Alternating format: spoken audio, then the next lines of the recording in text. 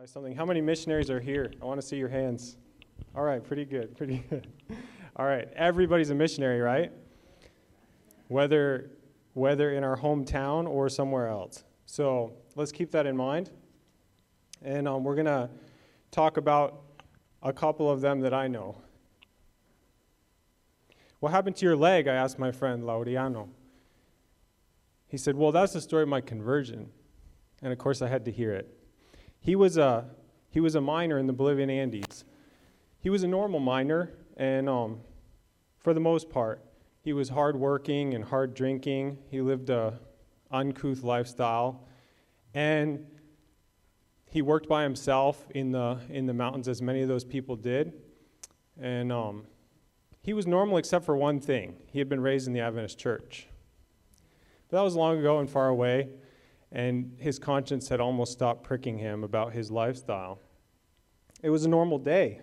He was working by himself a long ways from his hut in a mine way up on the mountain, and his hut was a long ways from town, and that's just how he liked it. It was normal until a large rock dislodged and came sliding down, throwing him against the wall of the mine.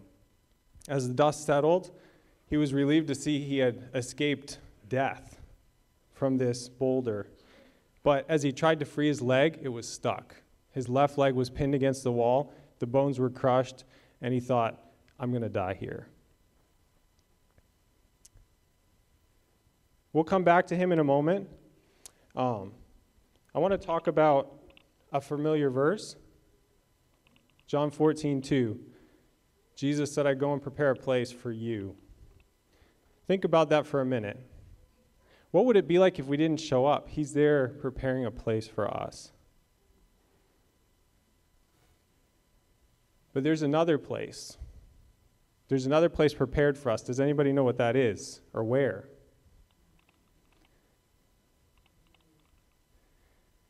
I stumbled across this in the parable of the talents in Christ object lessons, and I was really struck by this. It says, not more surely is a place prepared for us in the heavenly mansions than is the special place designated on earth where we are to work for God. What that basically means is that every one of us has a place, has a special place. And your place is, God has a place for you that he doesn't have for anybody else. And that's an important key, because we're all missionaries, right? And we all want to know where God wants us.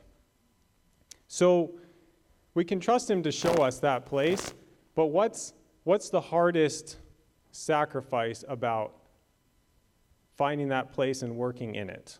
What do you think?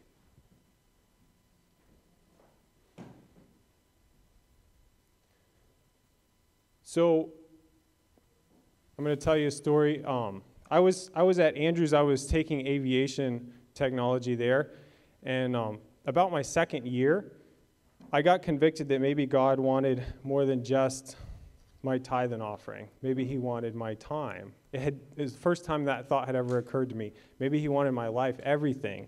And so I committed at that point to go as a student missionary. I thought, okay, well, I'll do my duty, right?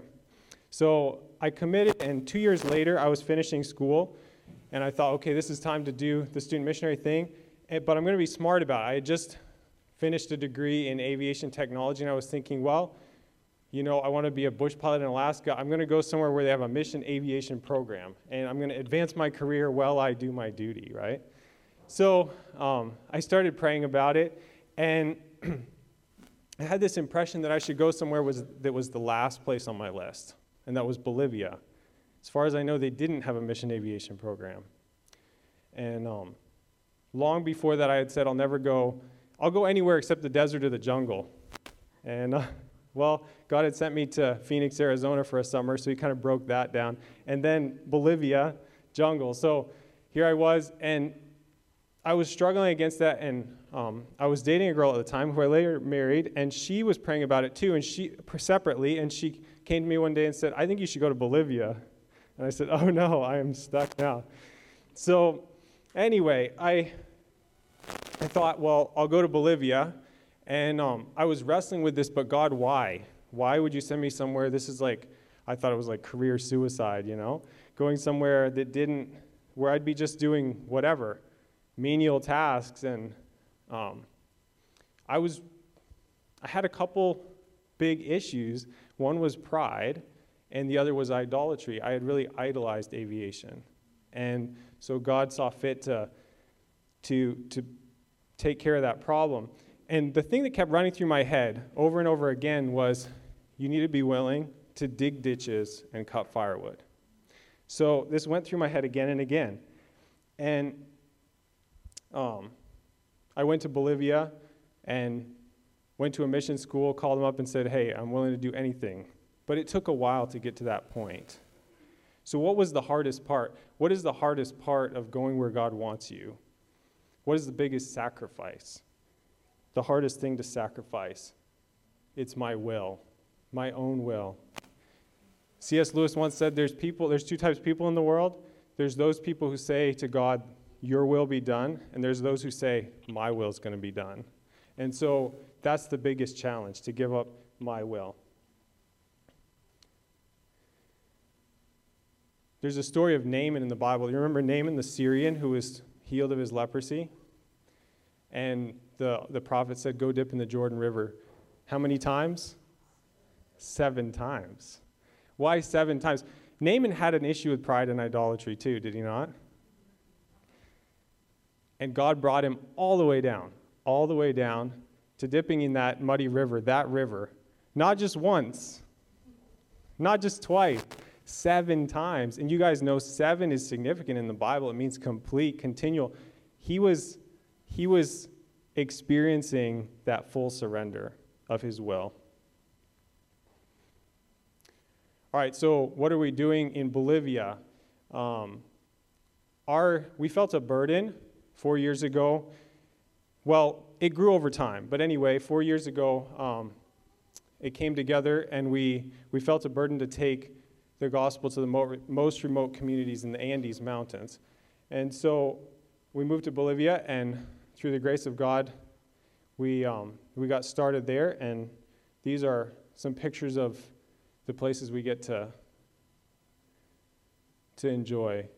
We would take medical professionals into the villages, and they help the people with their physical needs, and that opens doors to reach their spiritual needs.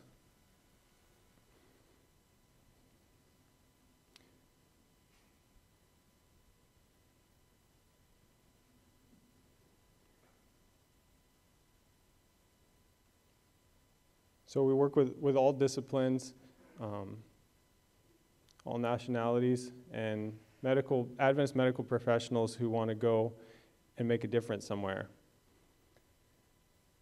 Spending time with the people. Basically, sharing the gospel has a lot to do with spending time with people. And so ways you can find to spend time with people and gain their confidence, that's where it's at.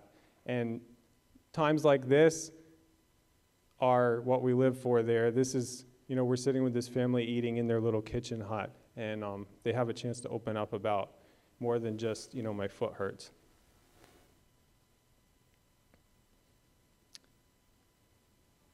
And we also get to receive their hospitality, which is really neat.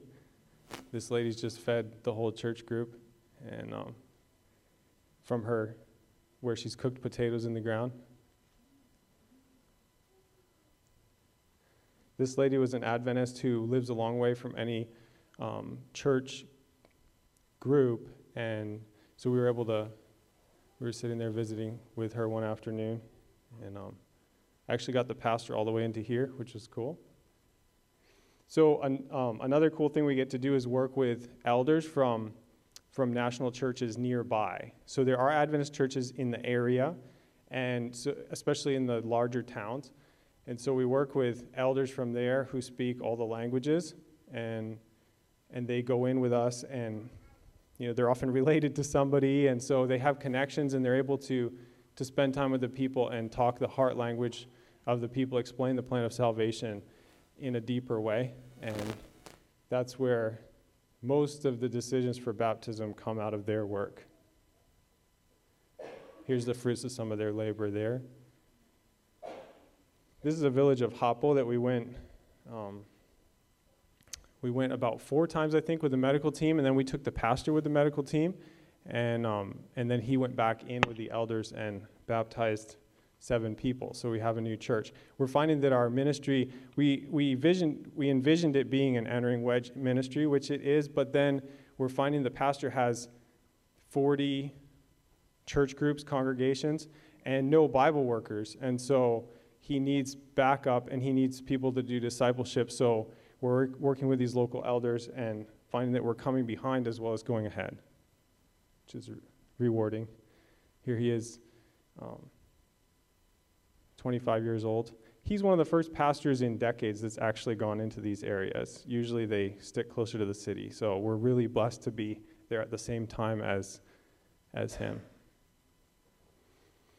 So this area that we're working, it's central Andes Mountains, central Bolivia, and there's a rich Adventist heritage there. The Adventist message came in the 1930s, and this used to be an Adventist church, and we found quite a few like this. The people don't talk about them until you really get to know them. This place, we were in there 4 or 5 times before somebody said, oh, we used to have a church here. We had no idea. In fact, they almost kicked us out the first time we showed up. So we found that another part of our ministry is rebuilding these places, finding the members, scattered wherever they are, rebuilding the church group, and then helping them rebuild their building and put a roof on it so it lasts. The reason they fall down is because they were thatch roofs. And so just a few years that rots away and the church is gone. So God's blessed us with a bunch of equipment, which is cool to get to these places. And it's typically like 10 to 12 hour drive in a 4-wheel drive vehicle. So recently in January, we got an airplane down there that's able to get to these places and land near the villages. And that's just going to be a force multiplier for what's already going on, helping get medical people in, Bible workers, and of course, medical emergencies also. It could help with that. All right, so yeah, the travel conditions are challenging sometimes, and that's actually a video, Brandon, if you click on it.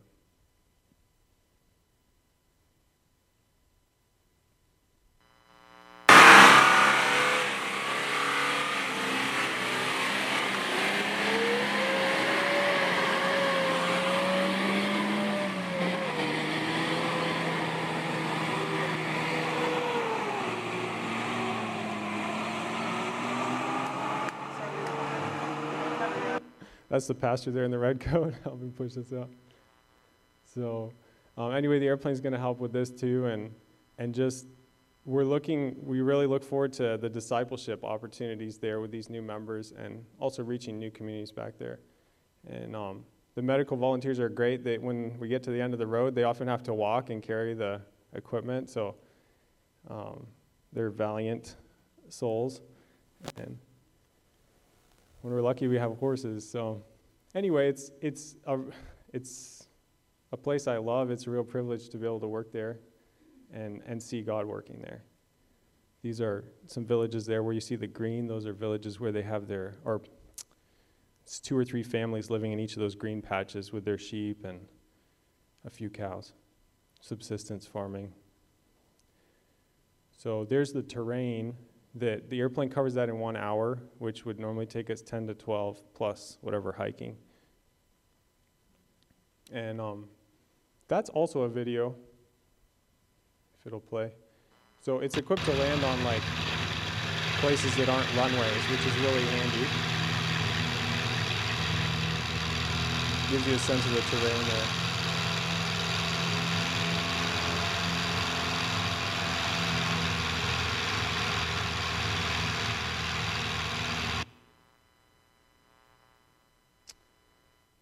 And it always draws a crowd too, which is great.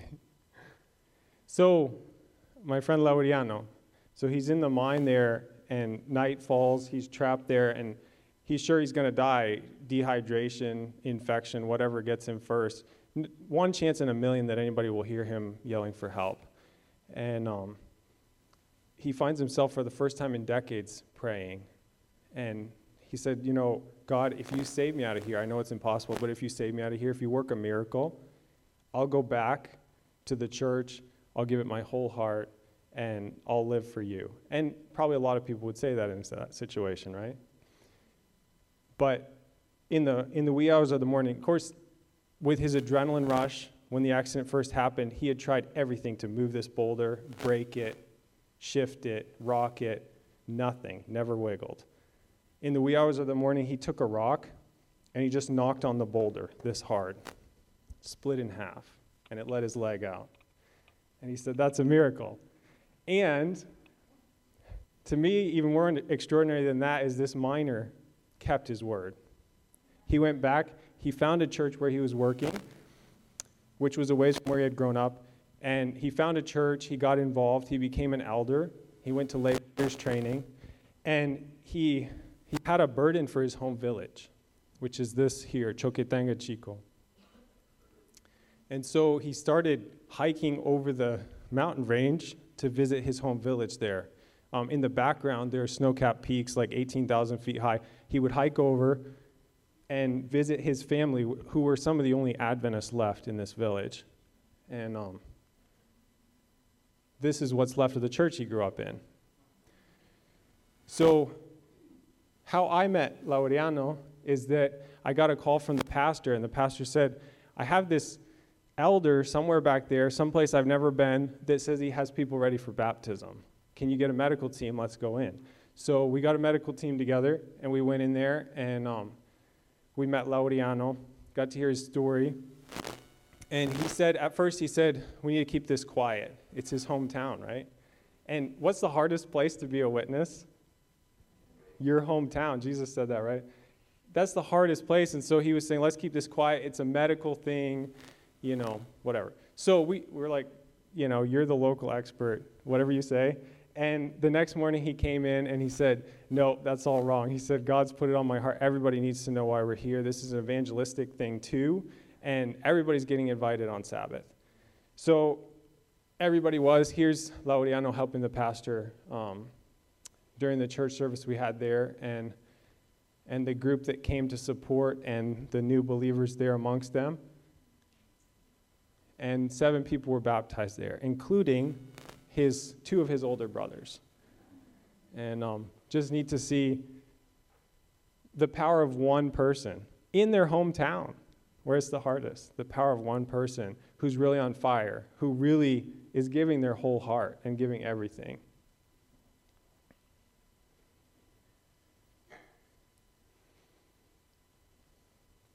So one last story. This is Florencia. And, you know what? Before we go on, Laureano wanted us to come back. And so May 28, what is that, like 10 days from now or something? We're going back into Choquetenga Chico. And he was already talking about the next bigger village nearby. We need to go there. There's a big mine there and everything. We need to go there. This is really important. I'm like, okay. So we're going back, and we'll get to spend time with him again and feel his passion. This is Florencia. She was, here she is talking with the doctors as they eat their supper at 10 o'clock at night or something when they finally finished, the dentist finally finished the line at the door. And she was the only person, this was the first village we went to, and our reception was not warm at all. They stuck us in a room and said, we're going to decide what to do with you. And she was the only one who offered to let us stay for the night. They were trying to figure out how to kick us out, but they didn't want to send us out in the dark and then not know where we were, because they had decided we were the Kari, which is like a vampire demon that is personified in people and will come suck your blood at night. So everybody was terrified. And she was the only person who said no. They said they're Adventist. I'm an Adventist from years ago. Her church has also fallen down. And her and her mother are the only ones left. Kind of like that. So, anyway, she offered to keep us for the night 3 years ago when we first went in there. And she said, I slept like a baby that night. I was not afraid. I trusted that she had a sense. She had faith. And she said, my husband, he didn't sleep a wink. He put his worst dog, the one that bit everybody, right outside our door to make sure we stayed there. And he still didn't sleep a wink. So that's Florencia. And the really neat thing about her is that this was also the first place I was able to take the airplane. And I flew over the village thinking maybe I can land in the village. I had been there on foot, but it just wasn't going to work out. They needed to cut some bushes down and stuff. So the village looked deserted, which is not uncommon. They'll scatter all over the mountainsides to graze their sheep in different seasons of the year. And so I thought, okay, the village was deserted. I saw one guy, and he looked really scared. And there was a cow kind of like near where I was thinking about landing, and I was flying low over it. And this guy runs over and grabs his cow, and he like takes his cow and runs away. And I'm like, okay. So I fly up to the mountaintop, and I think nobody will be here. I know there's some huts, but nobody will be here. It's the wrong season. And there's somebody up there flagging me down with their little rain ponchos, flagging me down, 2 of them. And so I landed, and I needed to talk to somebody about bringing a medical team in. And so there's no cell phone reception. And Florencia is one of the first people to the airplane. It was her flagging me down. And she told me, oh, that guy in the village that you saw, that was my husband with the cow. But so we were able to spend time with her. The next day we went in with a medical team and spent time with her. And she said, we need to rebuild our church. And my husband said he's game to help. So it'll be her and her mother. But people start to come out of the woodwork, that really don't want to confess that they were ever an Adventist. And then the Holy Spirit is pulling on them, And I know there's several more in that place. So just the power of a faithful witness, even in their hometown, whether it's the evangelistic fire or just simply her faith that was a witness. Everybody else was terrified. We got there the next day, and they were, the elderly women were like, you scared me so bad, give me something. I almost had a heart attack. I was hiding behind this tree over here. And Florencia wasn't with them, She was up on the mountaintop. She wasn't afraid. They all were. Sometimes it takes faith to see reality, which is kind of odd. But I just want to encourage you guys tonight. Everybody's a missionary, right? You have a special place in God's Word. God has a special place for you, for every person. And these people are fulfilling their special place. Where God's put them, they're putting their whole heart into it. And that's an inspiration for me, and it should be for all of us.